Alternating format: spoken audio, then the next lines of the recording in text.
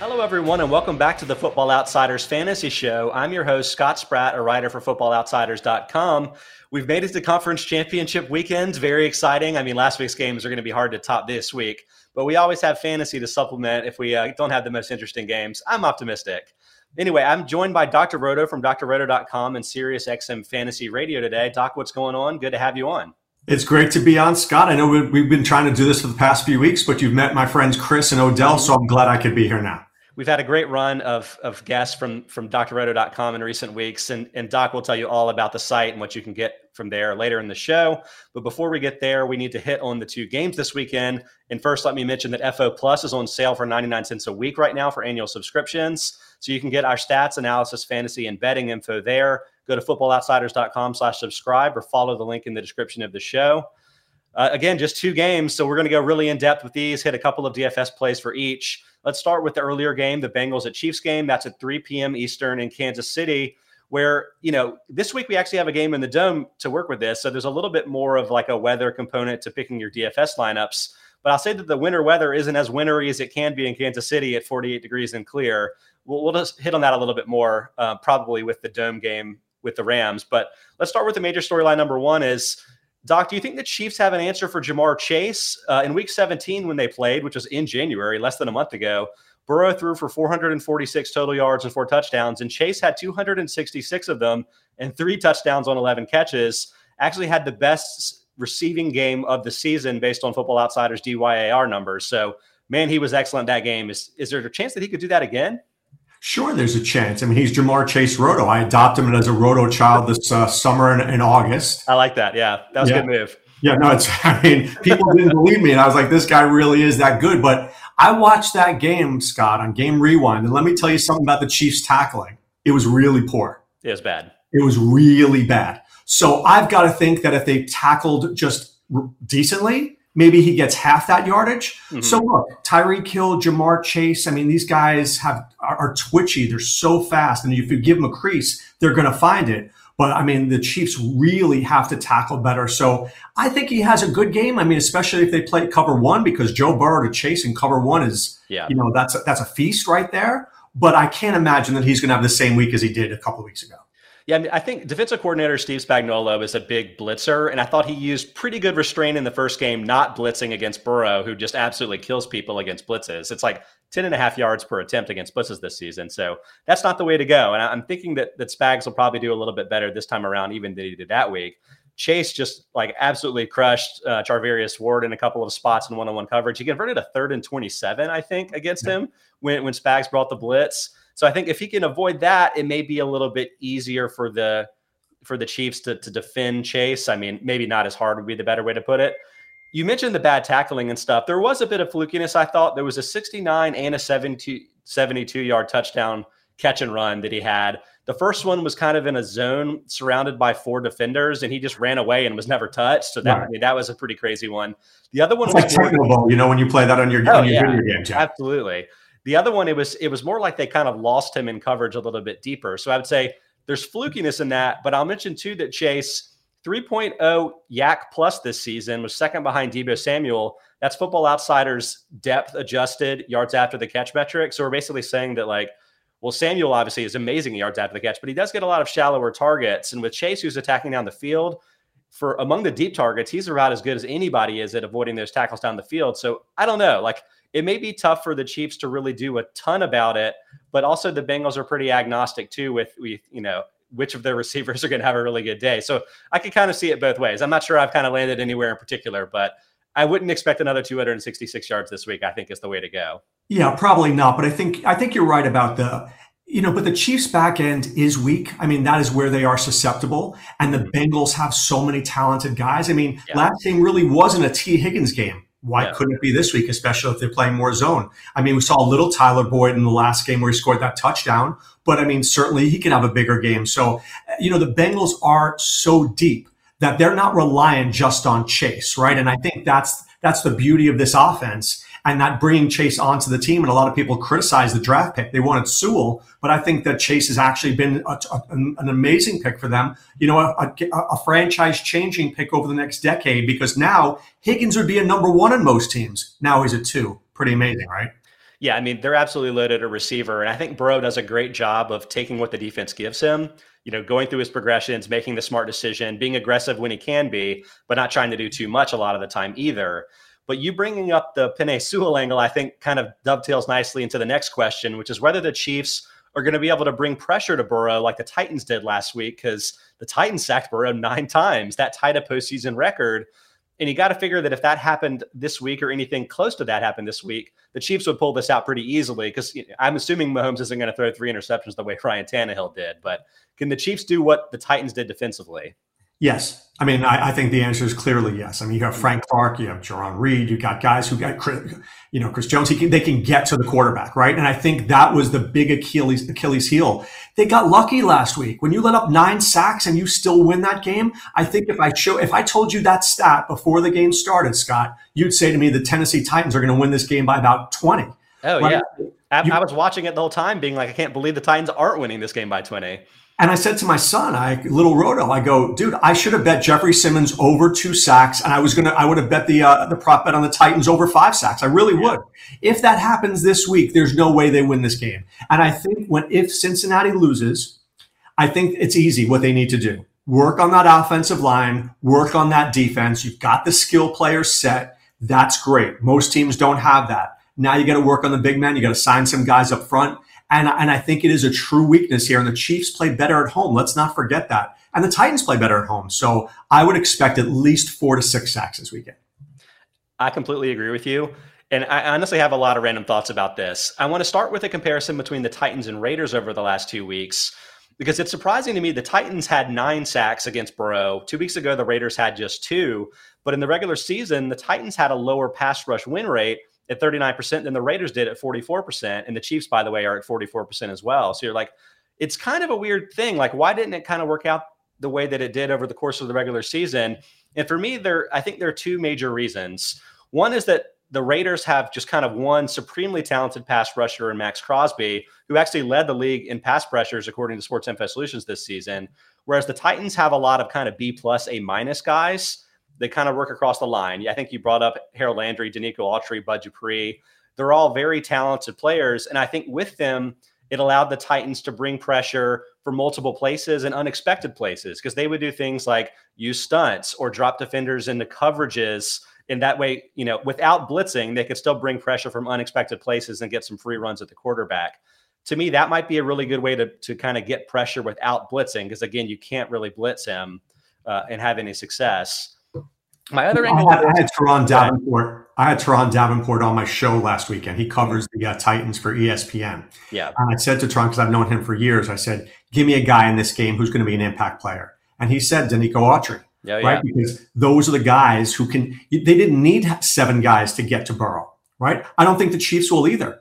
And I think that's the supreme advantage here, because the Cincinnati offensive line is so weak that if you're rushing 4 guys and you're putting that much pressure on Burrow, you have more guys back there to get the job done in the secondary. So, look, I think that the Titans lost that game clearly. And if you rewatch it, you have to agree with what I'm saying here. At the end of the game, there's no sense of urgency. I mean, it was 1 minute and 43 seconds, and they were like sauntering down the field. How about better play calling? Titans should have won that game. I think the Cincinnati Bengals are more aggressive. I think Zach Taylor calls a more aggressive game than Vrabel, for sure. And they're going to have to do that because Burrow is going to see pressure all game long. Yeah. So Useful was first in the YouTube chat. And again, we're live Monday through Friday, 1 to 2 p.m. Eastern time. You can stream us on YouTube, Twitter, Twitch, and Facebook. But Useful was first mentions that interior pass rush is better for the Titans than the Raiders. And that's big for the Chiefs now too, which I definitely agree. Like, once they were able to trade for Melvin Ingram, add him to the edge, they got Frank Clark back kind of around a similar time from his preseason hamstring injury. Kicking Chris Jones back to the interior has just really helped their team. And it seems like it would probably be a good way to target Joe Burrow too, because interior pass pressure gets there faster than edge pressure, right? So like the whole idea is to get to Burrow before he can make his quick decisions. And I think that can kind of be a big path with this. But let me circle back to that other thought I had about the Titans versus the Raiders, because the Raiders, they use a very consistent cover 3. It's actually 46% of their dropbacks in the regular season, 40% against Burrow 2 weeks ago. I think you just know that about Gus Bradley, right? He's got his Seattle ties. He likes to play that specific type of zone defense. And I have to imagine that makes it easy for Burrow to understand what's happening pre-snap and then make a quick decision.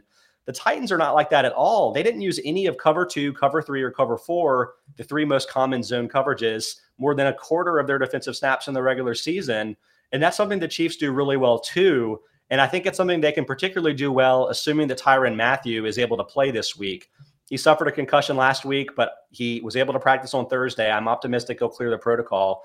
He's really good in coverage. He's really good blitzing. He's really good tackling. It just adds a lot of diversity to what they can do defensively and hopefully keep Burrow confused from the Chiefs' perspective. Do you kind of see that angle with me there, Doc? I do see it, but I think that we're underestimating Burrow a little bit. I don't think this moment is too big for him. I think this is a guy that won the national championship, right? Mm-hmm. So, I mean, playing in the divisional round against Tennessee, he can do that, right? I think this moment is not even too big for him. So, if this was Daniel Jones here, I'd be panic-stricken, right? Sure. But Joe Burrow, you're sitting there going, this guy's like an old soul, right? Mm-hmm. He's 22 or 23, and he plays like he's 30. Yeah. And I think that, look, they may confuse him a little bit. I get that. But in the second half, I think he's going to start to figure it out. The question is, are they going to be down 24-10 at halftime? Because if they are, I don't know whether they're going to be able to come back like they did in week 17. But I'm with you. Mathieu, I expect to play, and he is a difference maker. Completely. He's a great tackler. He's always in the right spot, and he's an impact player, which the Chiefs lack on defense, especially in the back end. I mean, you're doing my job for me with these segues, because my third storyline is about the Chiefs offense and whether Patrick Mahomes, he threw for just 259 yards in the regular season matchup in week 17. And that seems like a fluke, but what do you think? Was there anything that the Bengals were doing defensively that maybe made a problem for Mahomes here? You know what the Bengals did really well in the first half? Actually, for the most of the game, they tackled well, right? They didn't allow the big plays to happen. And I want everybody to remember this name, Logan Wilson. Logan Wilson, to my mind, is one of the best coverage linebackers in the NFL. And he kind of held Travis Kelce back a little bit, which is not easy to do because Kelce's one of those guys who goes 8 for 100, right? When he's right, he's very right. I don't see that this week. So I think if the Bengals can contain Tyreek Hill, which is a very hard thing to do, put Wilson on Kelce, now we've got the Chiefs are going to have to go to their depth. Whether that's Demarcus Robinson, whether that's Mecole Hardman, whether that's Edwards-Helaire, whether that's McKinnon, who has been amazing over the last few games. So I think you're getting Pringle. I don't want to forget Byron Pringle. Mm-hmm. So I think it's not going to be the main guys on the Chiefs. I think it's going to be the secondary guys on the Chiefs who are going to win them this game. It's interesting because Hill and Kelce, I think they only combined for 60 or 70 yards in the first game too. So even accounting for the fact that Mahomes didn't hit 300, that's a really low total. And I was kind of curious about it because I think the week before, both of them had landed on the COVID list. Kelce couldn't play. But I was kind of wondering whether their conditioning was at their normal spot or kind of what the move was there. But it was interesting. I will say that Mahomes, even though he couldn't kind of find his main guys, and even though that the total production wasn't what you normally expect, he was very efficient. 74% completion rate, 7.4 yards per attempt, a 30% passing DVOA rate. To me, it was really more a case of the Bengals kind of doing their defensive work on offense. In particular, in the second half, they converted a lot of new first downs on penalties. They had that 3rd and 27 crazy conversion I mentioned. They went for a 4th down in their own territory, converted that. And then they had the crazy sequence near the end of the game where I think they ran 7 straight plays from the goal line from 1 yard away from the end zone without scoring. It was genius. It was a genius, Scott. It was genius because at the end of the day, you really suffocated that ball. Exactly. And so the Chiefs, I think in total had 3 drives in the second half. So to me, keeping the ball out of Mahomes' hands is obviously the best way to play defense against them. And I don't really know if the Bengals had the ability to do that, even though they were able to do it in the first game. So much of that just seemed really fluky to me. And I don't know if it's fair to assume that would necessarily continue. Oh, no, I think you're right. I think it's fluky for sure. And I think, what Mahomes does, and he doesn't do it during the regular season as much as he does it in the playoffs. He starts running. Look what he did last week against the Bills. He was running in that first half. Now, of course, McDermott made some adjustments at halftime, and they prevented that in the second half. But, Cincinnati, you watch this week. I don't know what the prop bet is off the top of my head about Mahomes rushing yards. Yeah. I'm going to take the over because when they're spreading that field, Mahomes is going to go right in there. And I think we're probably looking at 30 to 45 yards rushing for him. And I think that's the right play here for Mahomes to take what the Bengals are giving him. But if you watch the end of that game and if you go to Game Rewind, there were so many penalties in this game on both ends, and the Bengals are a very penalized team. If you get penalized like that against Mahomes in the championship game, you're going home. Yeah. So, I mean, you mentioned the tackling angle and how the Bengals were a good tackling team in the first one. What was interesting is they allowed a lot of yards after contact to like the power running game that the Chiefs were using that week, which Darrell Williams was their main guy that week because of other injuries. This was before Jerick McKinnon had kind of revitalized himself in the playoffs. And it was something like 2.5 yards after contact per attempt that week. They were in the regular season the worst yards after contact team. And on paper, you're like, that doesn't seem really good. You know, the Bengals were doing the typical, let's play the too high safety kind of looks against Mahomes, make him kind of check down and stuff, but they were getting gashed on the ground. But the more I think about it, the more I'm like, is it kind of a genius move to just let the team run fairly successfully against them? And that way you're getting the 6-yard plays over and over again, but maybe not the consistent shot plays. And when that happens, that's when the like offensive holding penalty can sabotage a drive or something like that. So like, I'm wondering if the Bengals playing a little bit more toward the pass defense might actually help them in this game, allowing more successful runs. Look, if you look back at that game, Derek Gore ran really well too. I mean, 1L Williams and Derek Gore were great. And I agree with that. When I said they have good tackling, it was Tyreek Hill. Mm-hmm. It was tackling Kelsey. Remember that play on the goal line where they stopped him like on the 1 foot line? They didn't get in. So look, Jesse Bates, good tackler. Awuzie, decent enough tackler. He's not great in coverage, but he can tackle you. So I'm with you. I think that it's the Chiefs running game that's going to be the separator, the difference maker in this game, right? Whether it's McKinnon, whether it's Edwards-Helaire, whether it's 1L Williams, I think those are the guys that they get 6 to 8 yards at a clip, which I think could definitely happen this week. Now Mahomes is throwing those shorter passes. He doesn't have to go deep except when he wants to. Big change. So let's go to the DFS plays that we think make some good sense for this game. I want to start with the Chiefs because you were just talking about that. And I penciled Jerick McKinnon in here at 5,100 in DraftKings. To me, like it's underpriced because of how much he's been playing the last 2 weeks. It was 78% 2 weeks ago, 70% last week. And so 2 weeks ago, Clyde Edwards-Helaire hadn't yet returned from his shoulder injury, but he was back and healthy last week. I think Darrell Williams was a healthy scratch. I know he's been dealing with a toe injury, but to me, it seemed like they were just going with McKinnon. And he's been both effective as a runner and effective, especially as a receiver with 6 and 5 catches for 81 yards and 54 yards the last 2 weeks. Really seems to have revitalized the screen game that Andy Reid used to use a lot more back, when he had Kareem Hunt on the team, players that kind of fit the kind of that game a little bit better. And so I'm feeling like maybe he could be a really good value this week. But, since they had so much success with the power game last time, I'm wondering if McKinnon is the right fit for the Bengals defense. So like, what's your thought here with the Chiefs from a DFS perspective? I will 100% be fading Jerick McKinnon this week. Okay, interesting. It's not because he's not good. He's been very good, right? But I'm going on game theory, right? Yeah. And my game theory is that at least 50% of the people will be playing him. Okay. So I've got to now fade him. The other reason is that Jerick McKinnon could get injured walking to the bathroom in the middle of the night.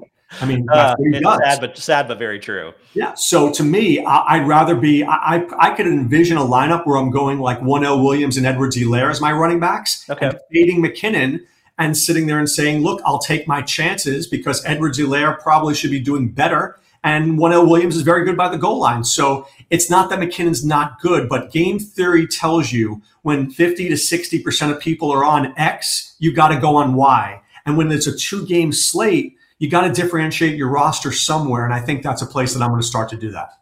So I went a little game theory with my DFS play for the Bengals and went with T. Higgins at 6,400 in FanDuel. I mean, obviously Chase had just the incredible game in the first game, but I think we talked a little bit about how that, like, it's not like the Chiefs are overwhelmingly great against like a number 1 receiver or not great against number 2 receivers. In fact, by my projections, the Chiefs for the full season have cut wide receiver 1 touchdown rate and dramatically increased wide receiver 2 and slot receiver touchdown rate. And I would say Charvarius Ward, I think, is pretty clearly the team's best coverage defender. And like, that's the guy that will probably be matched up against Chase the most. And to me, maybe that opens the door a little bit for Higgins.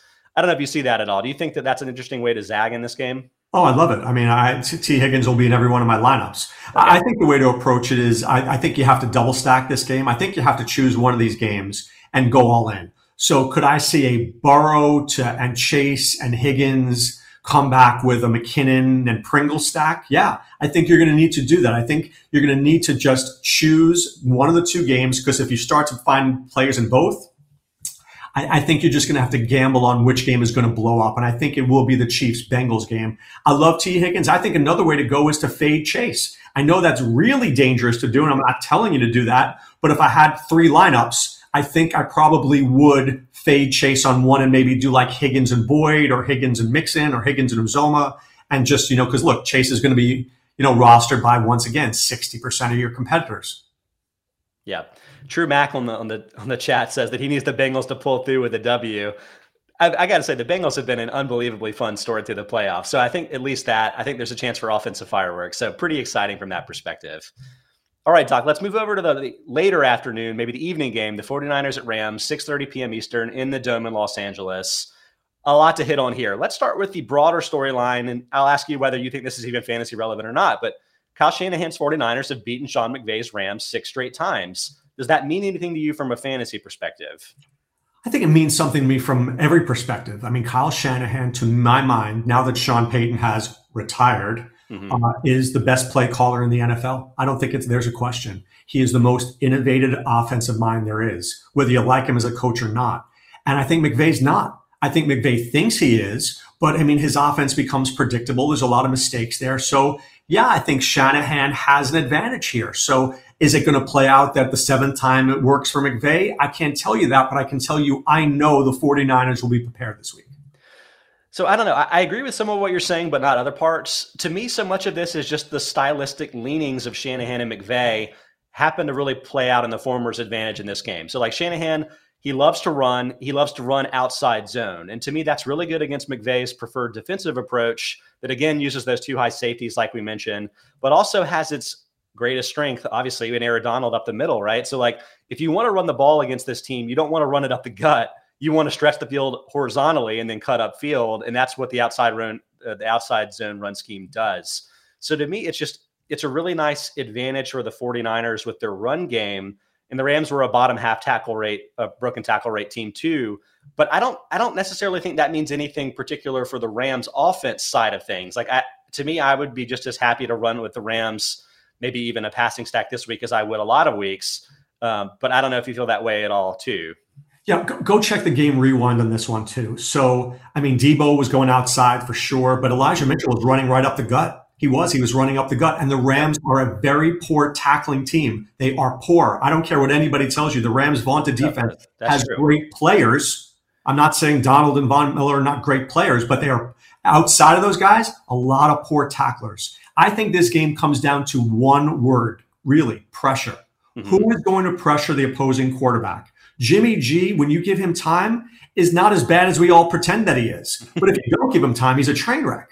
Same thing with Matthew Stafford. I mean, I know he does well against the blitz, but when those guys are in his face, and San Francisco was on him in that second half last game, so I worry about that. I will tell you this. I think that Mitchell is a huge part of this game, and I think that Deebo Samuel has to be used more in the passing game as well as the running game for the 49ers to win.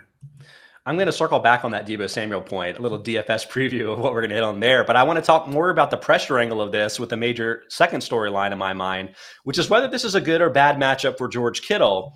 Kittle is such a fascinating tight end to me because, I mean, he's as talented as anybody, but he's such a good blocker that there seem to be certain matchups where he spends less time running routes than, say, a Travis Kelce type who is just basically a big wide receiver, right? And you're trying to guess when the right matchups are, and I don't really know how the Rams stack up from that perspective. They did they were the 4th best defense against tight ends by DVOA this season, and Kittle had pretty poor total numbers in the 2 games this season they played. 50 yards and a touchdown the first time, I think that was week 10, then 10 yards on 5 catches the second time. So like not a huge factor. But if you look back over the last 3 seasons, he had some huge games, 109 yards and a touchdown, 103, 79 in the score, 98 in a score, 149 in a score. So it's like, this has really been the first year that he hasn't been just absolutely killing the Rams. And I don't know if that's luck, whether that's certain personnel considerations of the 49ers or what it is. So like, what is your opinion of Kittle this week? Well, look, I think the 49ers are better offensively than they have been in a long time. Jawan Jennings has been a revelation. Brandon Ayuk got out of Shea Bow Wow from Kyle Shanahan that he was in for the first month of the year. Deebo Samuel's in the first round fantasy draft pick for sure. So I think you're looking at Kittle, and this happens with tight ends in general, right? There are certain games where tight ends are more in the receiving game plan and some where you're blocking more. I think Kittle will be blocking more except in the red zone. And if you remember, Max Williams scored 2 touchdowns against this Rams defense early in the season. So it's not that the Rams won't let up touchdowns, and I think Kittle will be used in the red zone. But between those 20s, I think he's going to be used to keep Jimmy G upright. And I think Jennings has been a real big part of this offense, and Ayuk as well. Look at that last game they played against the Rams. They were dominant. Those guys were dominant in that offensive scheme. So I think Kittle now becomes like this 50 to 60-yard guy and no longer the 90 to 100-yard guy that he has been. Yeah, an interesting aspect of this to me is how healthy Trent Williams is going to be, because he suffered an ankle injury last week. I think one of the major keys to their running game, I mean, obviously one of the best tackles, if not the best left tackle in football. He's certainly paid like he's the best left tackle in football. And so like if suddenly the 49ers have a bit of a weakness on both tackle spots, that's where you have to figure that like Kittle is probably not going to be as free to run routes this week. But I don't know, like it seems like Williams is going to play. It's just hard for me to kind of decide whether I think he's going to be compromised at all by the injury. Yeah, look, I mean, Williams is a fantastic player and they need him out there. I mean, whatever he can do out there is probably better than what the backup can do, right? 70% of Williams is better than 95% of most offensive linemen. Look, Kittle is a team player, and that's what you love about George Kittle. Whatever it takes for them to win, he's willing to do. I'm convinced that if he went 1 for 5, and they won, he'd be ecstatic, which is the kind of guy that you want on your offense. So I don't expect to have any Kittle in my lineup, to be quite honest with you, but that doesn't mean I don't think he could score. I think he's a better play on FanDuel than on DraftKings for sure. Actually, so our model sees it the same way in that perspective. We have him as $700 overpriced on DraftKings, but correctly priced in FanDuel, so to speak. So like we see that similar split, but like as mentioned, since we don't have him underpriced anywhere, I don't know if I'm necessarily going to be building any lineups around him, even though I might consider some like 49ers stacks because it's more of like a game theory play, right, which we'll get to. But let's touch on the Rams offense a little bit before we get to the specific DFS guys. Have you liked what you've seen from Cam Akers since he returned a couple weeks ago? Again, remarkable recovery from an Achilles injury in less than 6 months. It's ridiculous. He's increased from a 20% snap share 2 weeks ago to 53% and then 81% last week, increased from 8 touches to 18 to 27, and rendering Sony Michel just a total afterthought last week with just 3 touches. So the workload has certainly been there, but I would say last week the efficiency wasn't. He averages 2.0 yards per attempt, and he fumbled twice against the Buccaneers. So what's the takeaway? Are you pleased with this? What are your thoughts this game? Okay. It's to be expected that he wasn't going to run that well against the Buccaneers. The Buccaneers have one of the top run defenses in the NFL. Mm-hmm. What's not expected is the fumbling issues that he had at the end of the game there. I mean, the Rams should have won that game by 30 points. And if they had lost that game, right, all of a sudden it would have been Tom Brady's comeback. I don't know if it was Tom Brady's comeback as much as it would be a Rams choke, right, at the end of the game. So let's call it what it was. Cam Akers, shockingly to me, has come back looking spry, healthy, and like a second-round pick in fantasy. But, dude, you got to hold on to the football. So don't be shocked to see a little more Sony Michel this week, because now if it's the fourth quarter and the Rams are winning by 7, do you feel comfortable putting Cam Akers out there? I don't know if I do. So I think that's going to be a storyline that I'm watching very carefully. I mean, I think you're right. I think coaches in particular tend to hold fumbling against players. I don't know if I would say that the fact that Akers fumbled twice last week means anything about his likelihood to fumble this week. To me, it would almost be like, well, he might realize it's a problem and he might try to like really focus on not fumbling next week. But whatever the case, I definitely agree with you on the Bucs run defense angle.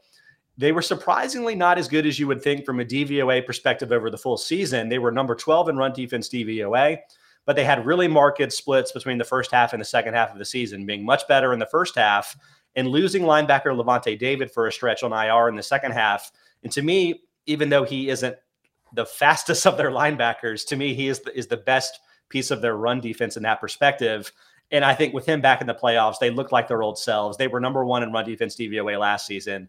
To me, they were about as tough of a matchup as you can be. The problem here is that the 49ers have the number 2 run defense DVOA on the season and number 16 DVOA pass defense.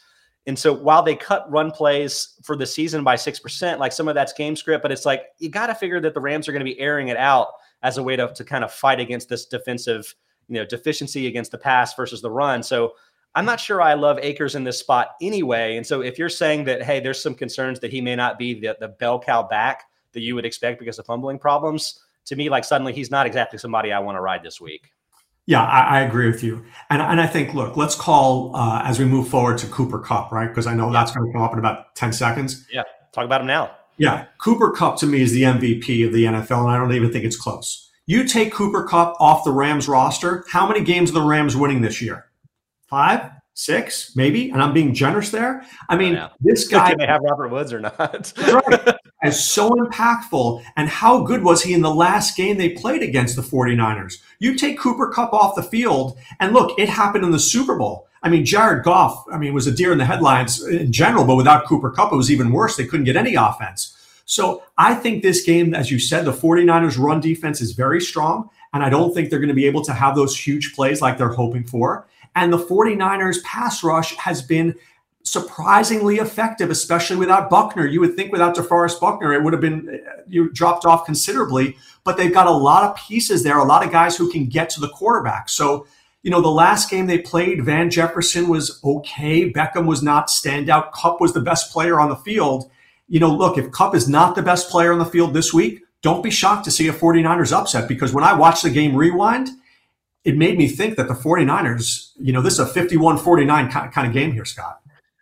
I think the 49ers might well win, but I still think that everybody in the Rams passing game is attractive to me in DFS. You mentioned Kupp. He's a no-brainer. You can put him in your lineups every week. You can kind of build around him the way that you would have Derrick Henry or somebody like that in the past. I think Odell Beckham has a pretty interesting matchup here, but I'll kind of filter this through the Matthew Stafford lens, who I think is $200 underpriced at $6,300 in DraftKings. I mentioned the broader takeaway here that the 49ers have a better run defense than pass defense, but the 49ers were also the number 31 pass defense DVOA on deep passes. They've had a lot of injuries at cornerback. Even with Emmanuel Mosley back, I would say that's the real weakness of their team. And you mentioned if they try to blitz, that can be a way that Stafford can really hurt them going deep. He's had success doing that, and that's a weakness of their team. But if you look back at the regular season games, this seems like it's a bad matchup for the team because Stafford threw 2 picks in both of the games, had just 243 and 238 passing yards. But to me, there was an interesting split where in San Francisco, he threw 1 touchdown, and at home in Week 18, he threw 3. And Stafford has averaged 1.1 more fantasy points per game at home than on the road in recent seasons. And domes, generally speaking, increase completion rate, yards per attempt, and touchdowns per attempt for quarterbacks. And to me, it might really make a big difference that this game is in LA. Again, it's not like there's heavy winter weather going on in Kansas City, but it just seems like it might be a real advantage for Stafford and a team that wants to throw the ball as much as they do. Just hear me out, okay? Yeah. Patrick Mahomes, Super Bowl champion. Jimmy Garoppolo has been in a Super Bowl. Okay. Joe Burrow, national champion, played on the largest stage in college. Sure. Have we seen Matthew Stafford in this moment? No. Well, that doesn't mean he can't last do week it. when he played really well against the Buccaneers. I'm not saying that he can't do it. Look, Matthew Stafford was my quarterback in literally half my leagues in fantasy this year. He was my guy when he came over. I'm saying, is this moment going to be too big for Matthew Stafford? I don't know if we know the answer to that question. I know this. I know that Stafford forces the football a lot. He forces the ball into traffic a lot. And I worry about that. I think the 49ers are a very well coached team, both offensively and defensively, with DeMeco Ryans. So I think they're going to bait him into making certain plays. Now, that being said, he's got arm angles just like Patrick Mahomes. He's the closest thing to Mahomes in that respect. And he's got a gun. He can literally throw it 60 yards down the field. So the question is, will he be taking the smart chances or will he be the gunslinger? If you get gunslinger Matt Stafford, I'm a little worried in this game. I think you could see 2 touchdown passes, but you could see 2 interceptions as well. To me, all of this honestly makes Stafford more attractive to me from a DFS perspective, because I think there are a lot of players, like Jamar Chase being a great example, that I think their prices in DFS are a bit inflated based on a narrative that I'm not sure is totally predictive. And to me, that's kind of the case with Stafford here, where it's like, yeah, he hasn't been in this spot before, but does that really influence how many fantasy points he's going to produce this week? Even if he throws interceptions and suddenly the Rams are down and having to throw, is that bad for his overall fantasy prospects?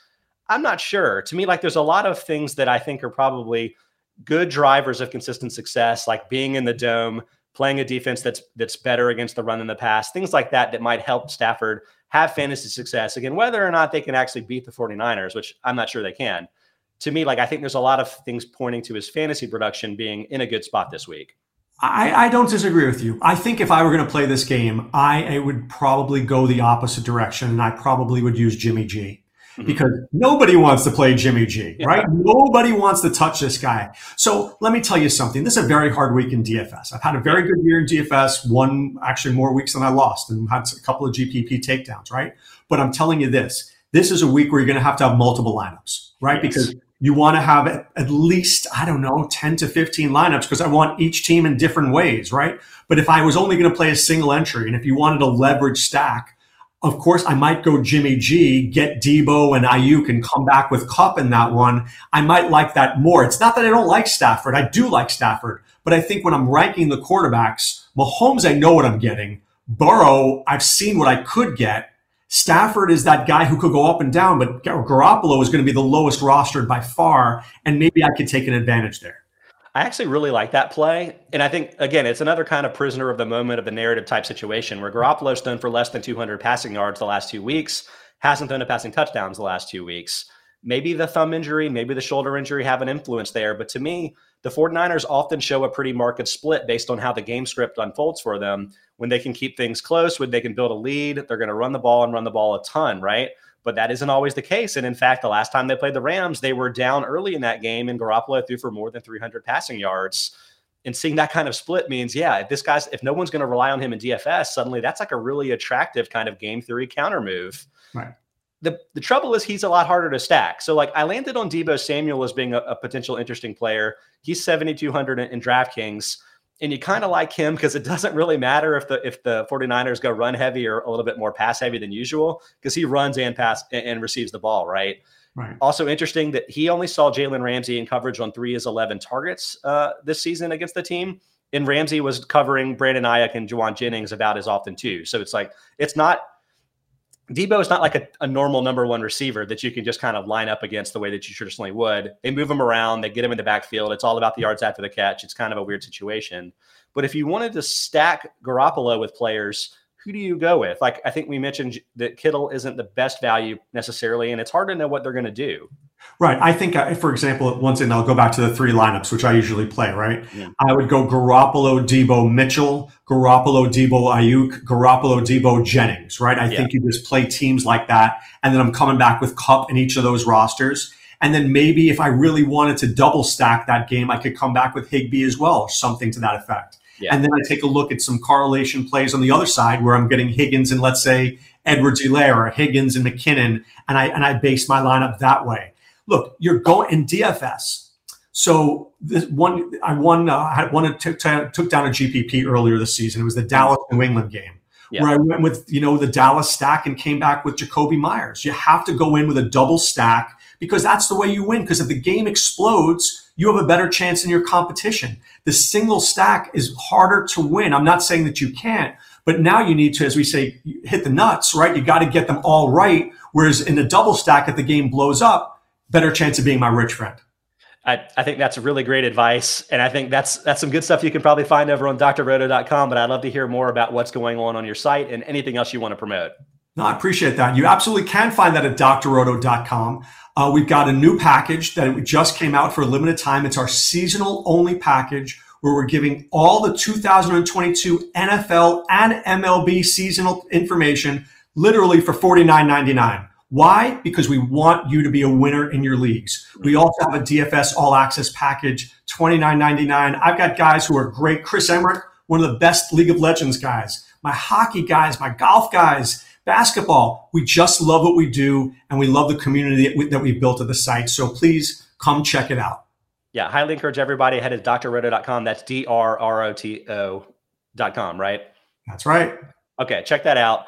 From the FO perspective, again, FO Plus is on sale for 99 cents a week right now. So check that out at footballoutsiders.com/subscribe. I think this will probably be the last fantasy preview show of our season. So it's been cool to have everybody that stuck around and listen to all that. But Football Outsiders is going to continue to have a ton of preview content heading into the Super Bowl over the next couple of weeks. So head here most days, 1 to 2 p.m. Eastern time on Twitch, Twitter, YouTube, and Facebook.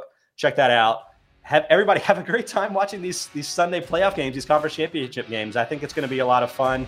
And then head back and listen to what we have for you next week. Thanks so much, and we'll talk to you next week.